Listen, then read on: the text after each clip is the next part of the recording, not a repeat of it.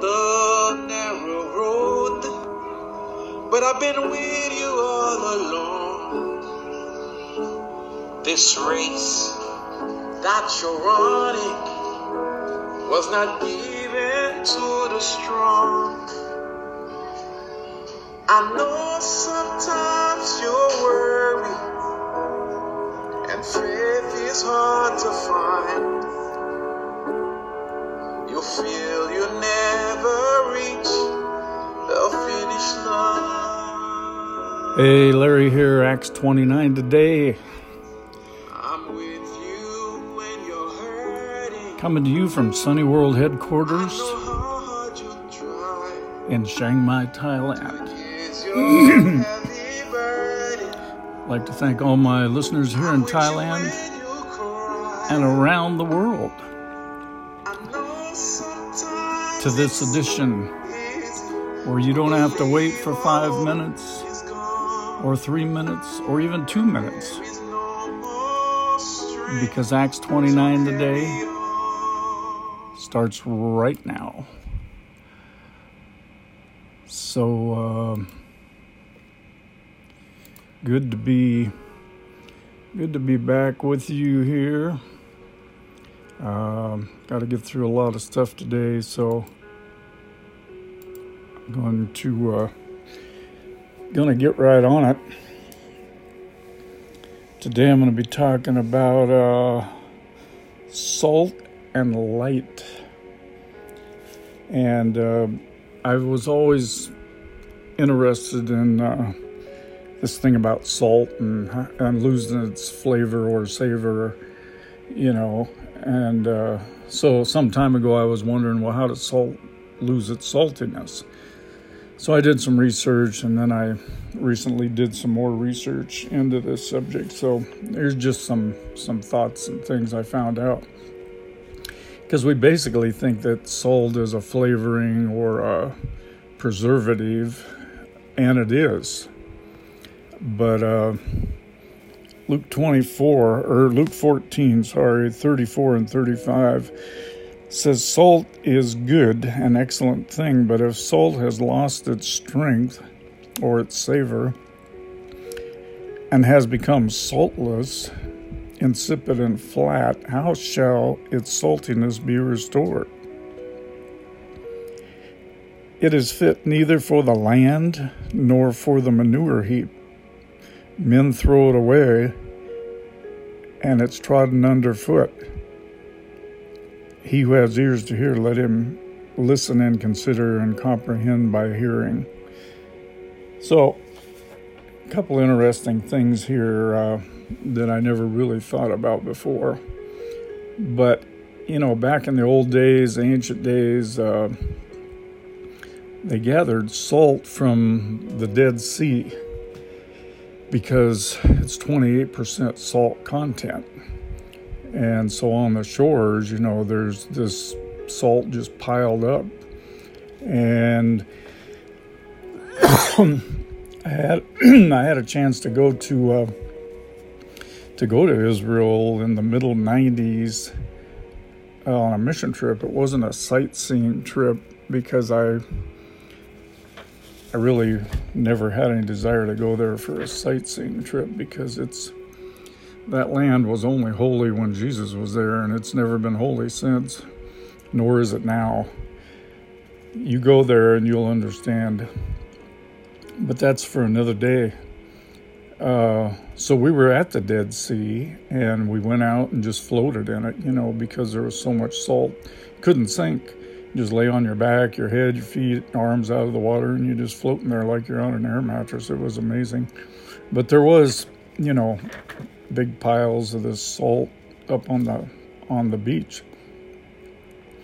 And so back in those days, salt was mainly used for a fertilizer to grow plants and crops.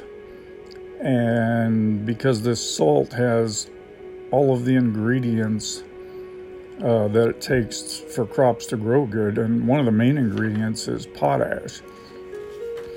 Potash is in all the fertilizers that they use on crops.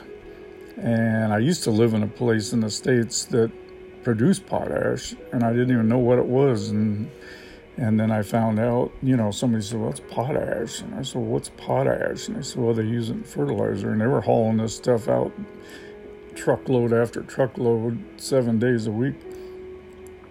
And then, some in the ancient days was used for seasoning food also.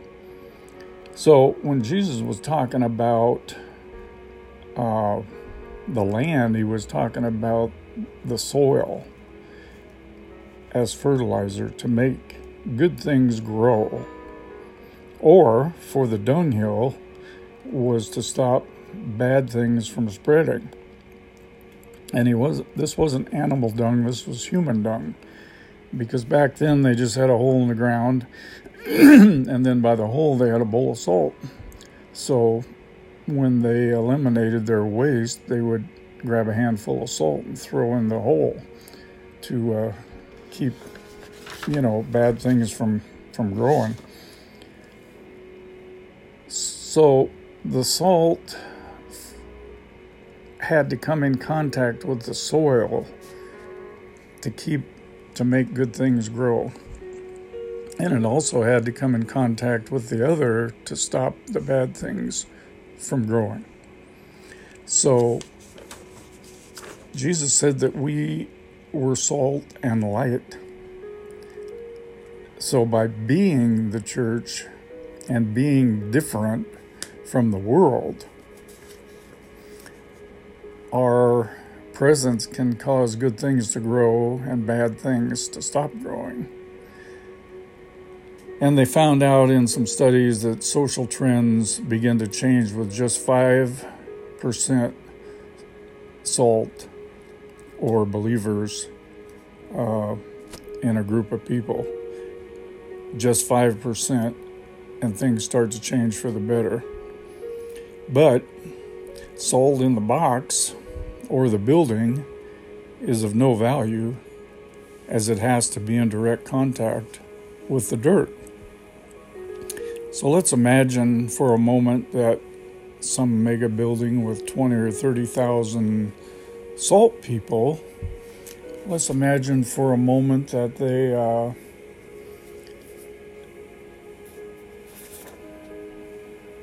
that instead of sitting in the box, even just on Sunday morning, if they went out into direct contact with the dirt, the people of the world, for a few hours, and being the church instead of being entertained at worst or getting very watered down teaching at best, what if they went out in the fields white unto harvest and helped the people financially, spiritually, clothing, encouragement,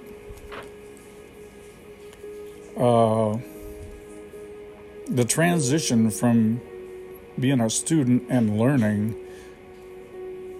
to being is in the action. Okay, it's in the doing. So just imagine if that happened in a city the size of Houston, probably make headline news. So salt must be salty, and if it's lost its saltiness, the taste and the flavor, its ability to be what it is, then what is it? It's not good for anything. So the way salt loses its saltiness is with the addition of any other substance. Mixture. It's called mixture. That's why Jesus hated the Nicolaitans, the way they did things, because they brought mixture into the church.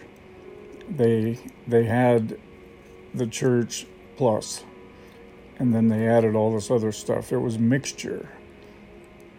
So when you get other stuff mixed in with it, false doctrines and so on, the salt loses its savor, its ability to be salt. So the clever salt dealers back in those days would scrape up some sand along with the salt. And so then they'd be selling some salt but some sand for the same price.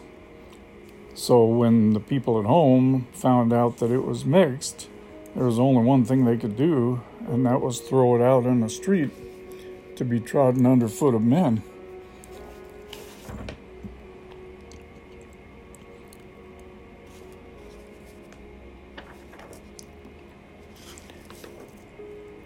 So believers, ecclesia, the called out ones, the salt, will only influence the world, the dirt, if they are different from it. So the salt that is available in the world today, for the most part, is losing its savor, its flavor, at an alarming rate because of humanistic secularism. The pressure to conform to the world's ways and compromise are enormous. The pressure is that as believers, we have to bow to the world's ways or we will lose them. We'll lose the people coming to the building on Sundays if we don't have a rock band and a light show and, all the stuff that the world likes to see and do. I'm afraid they're going to lose the people.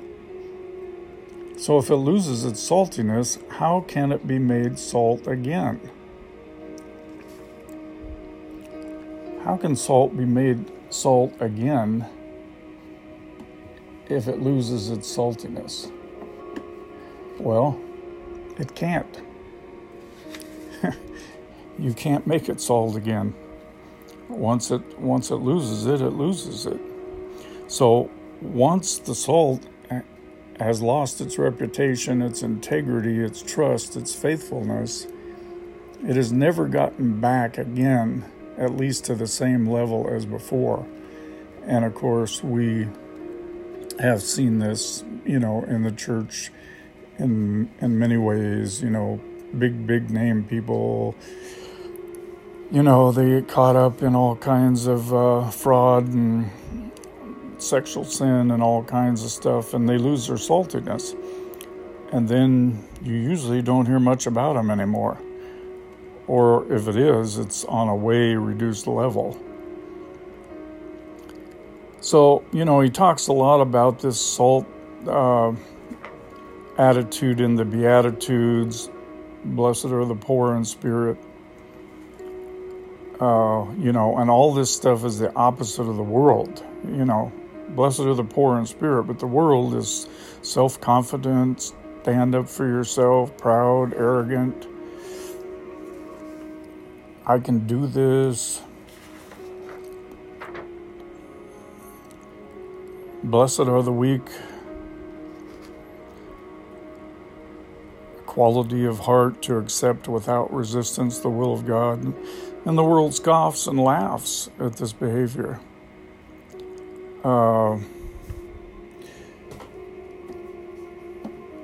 Timothy 14.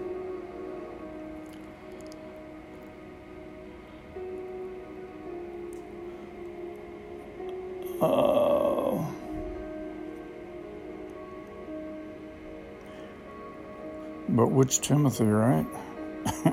1 Timothy? Doesn't have a 14. This is live, uncut, raw, unedited. So, I'm not sure what that scripture reference is there, but so anyway, and then there's the merciful, and in a competitive world, the merciful don't seem to get very far. Pure in heart, unmixed in motives. What's the world think about that?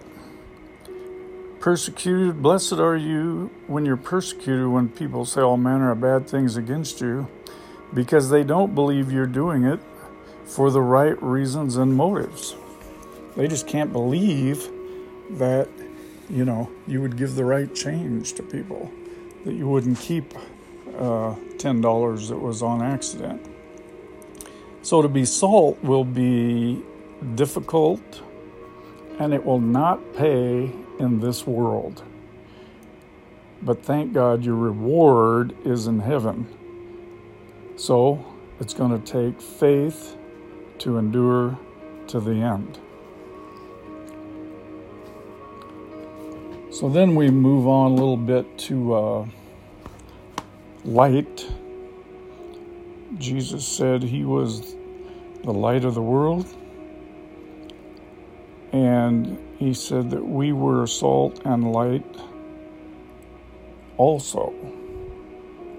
So in Matthew 5:14 through 16 says, "You are the light of the world. A city set on a hill cannot be hidden.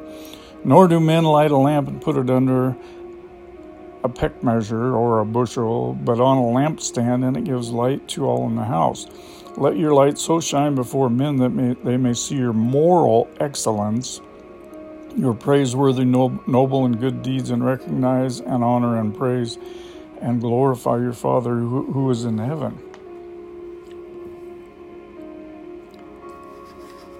So this light shows people the bad ways, and that's not popular.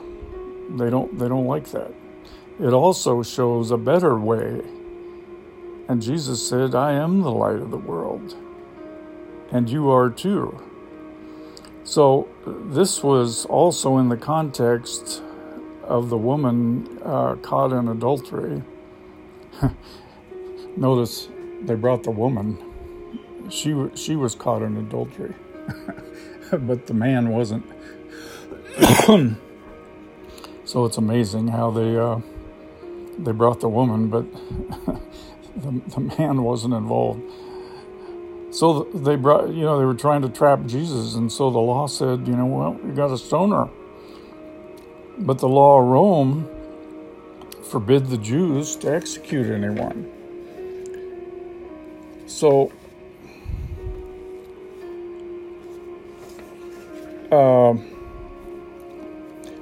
they tried to get Jesus between this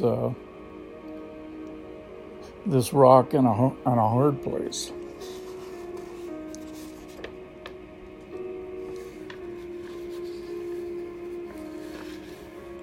So then you got more of these blessed are the weak.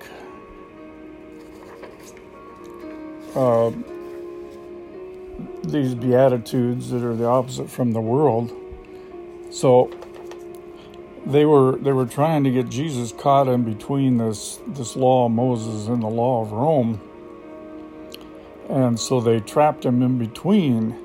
So what did Jesus do? He writes with his finger in the dust. And of course there's a lot of controversial stuff about, and everything was about, well, what did he write? Well, it wasn't even so much about what he wrote, it was that he wrote with his finger. Because to a Jew in that day, writing with his finger in the ground meant that I am God. I wrote with my finger on the stones, the 10 Commandments. And there's also a verse in Luke where he's talking to the Pharisees. They said he was casting out demons by the power of demons. And he mentioned that a house divided couldn't stand. And so he says, if I'm casting out these demons by the finger of God, the finger of God. So when he wrote on the ground with his finger, to the Jews in those days, he was saying, I am God.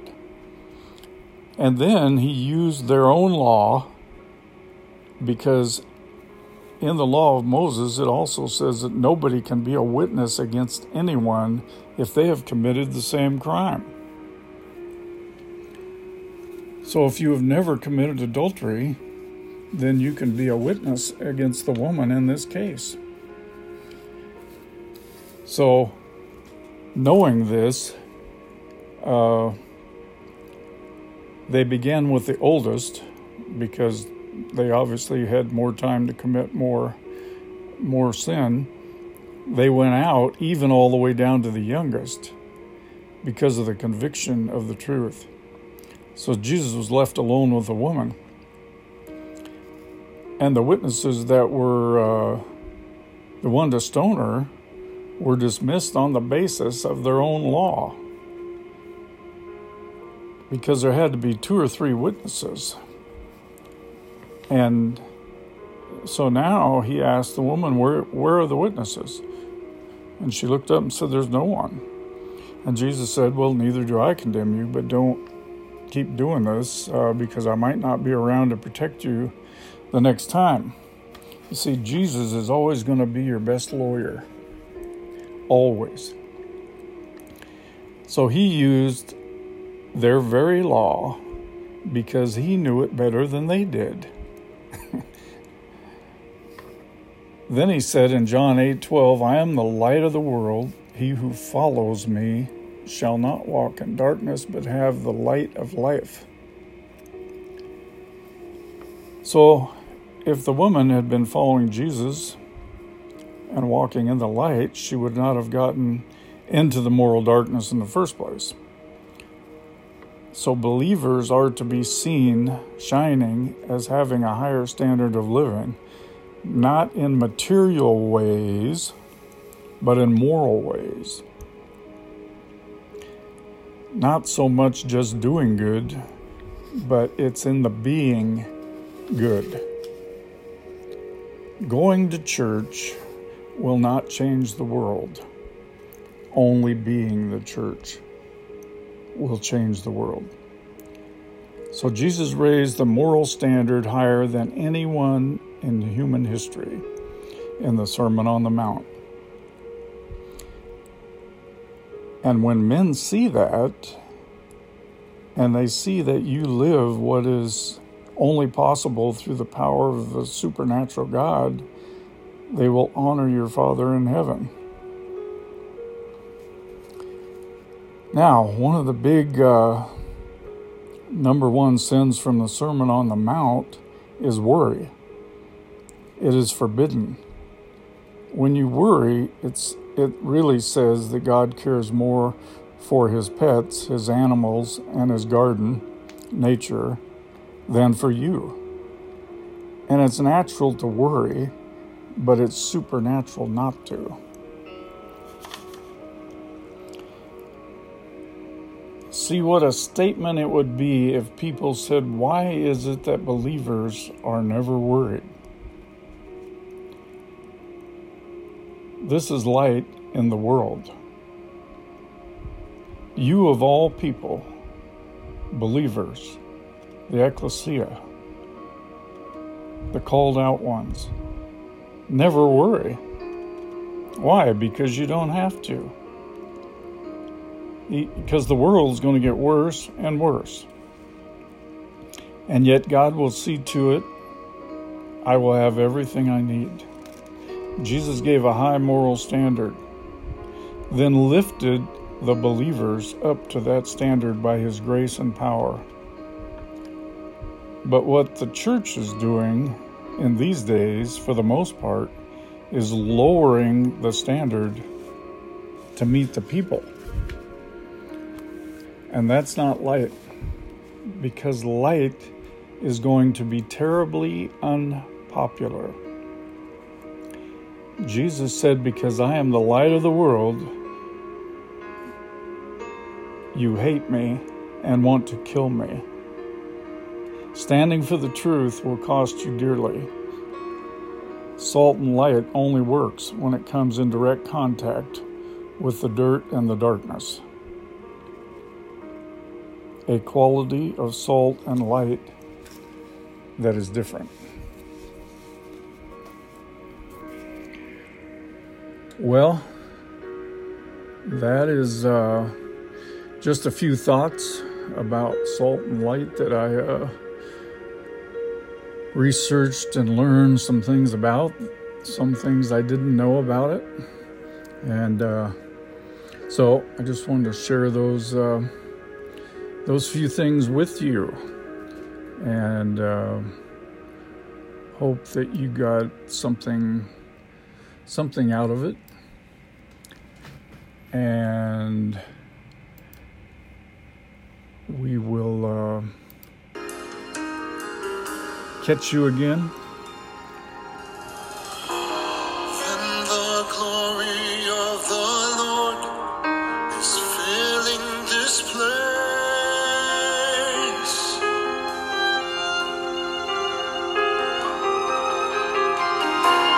Then the glory of the Lord is filling this place. So this is Larry, Acts 29 today.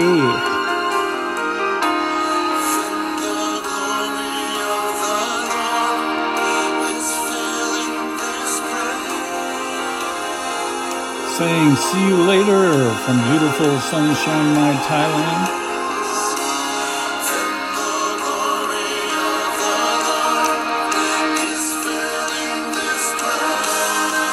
So God bless you, and I will catch you next time. Then the glory of the Lord is filling this place.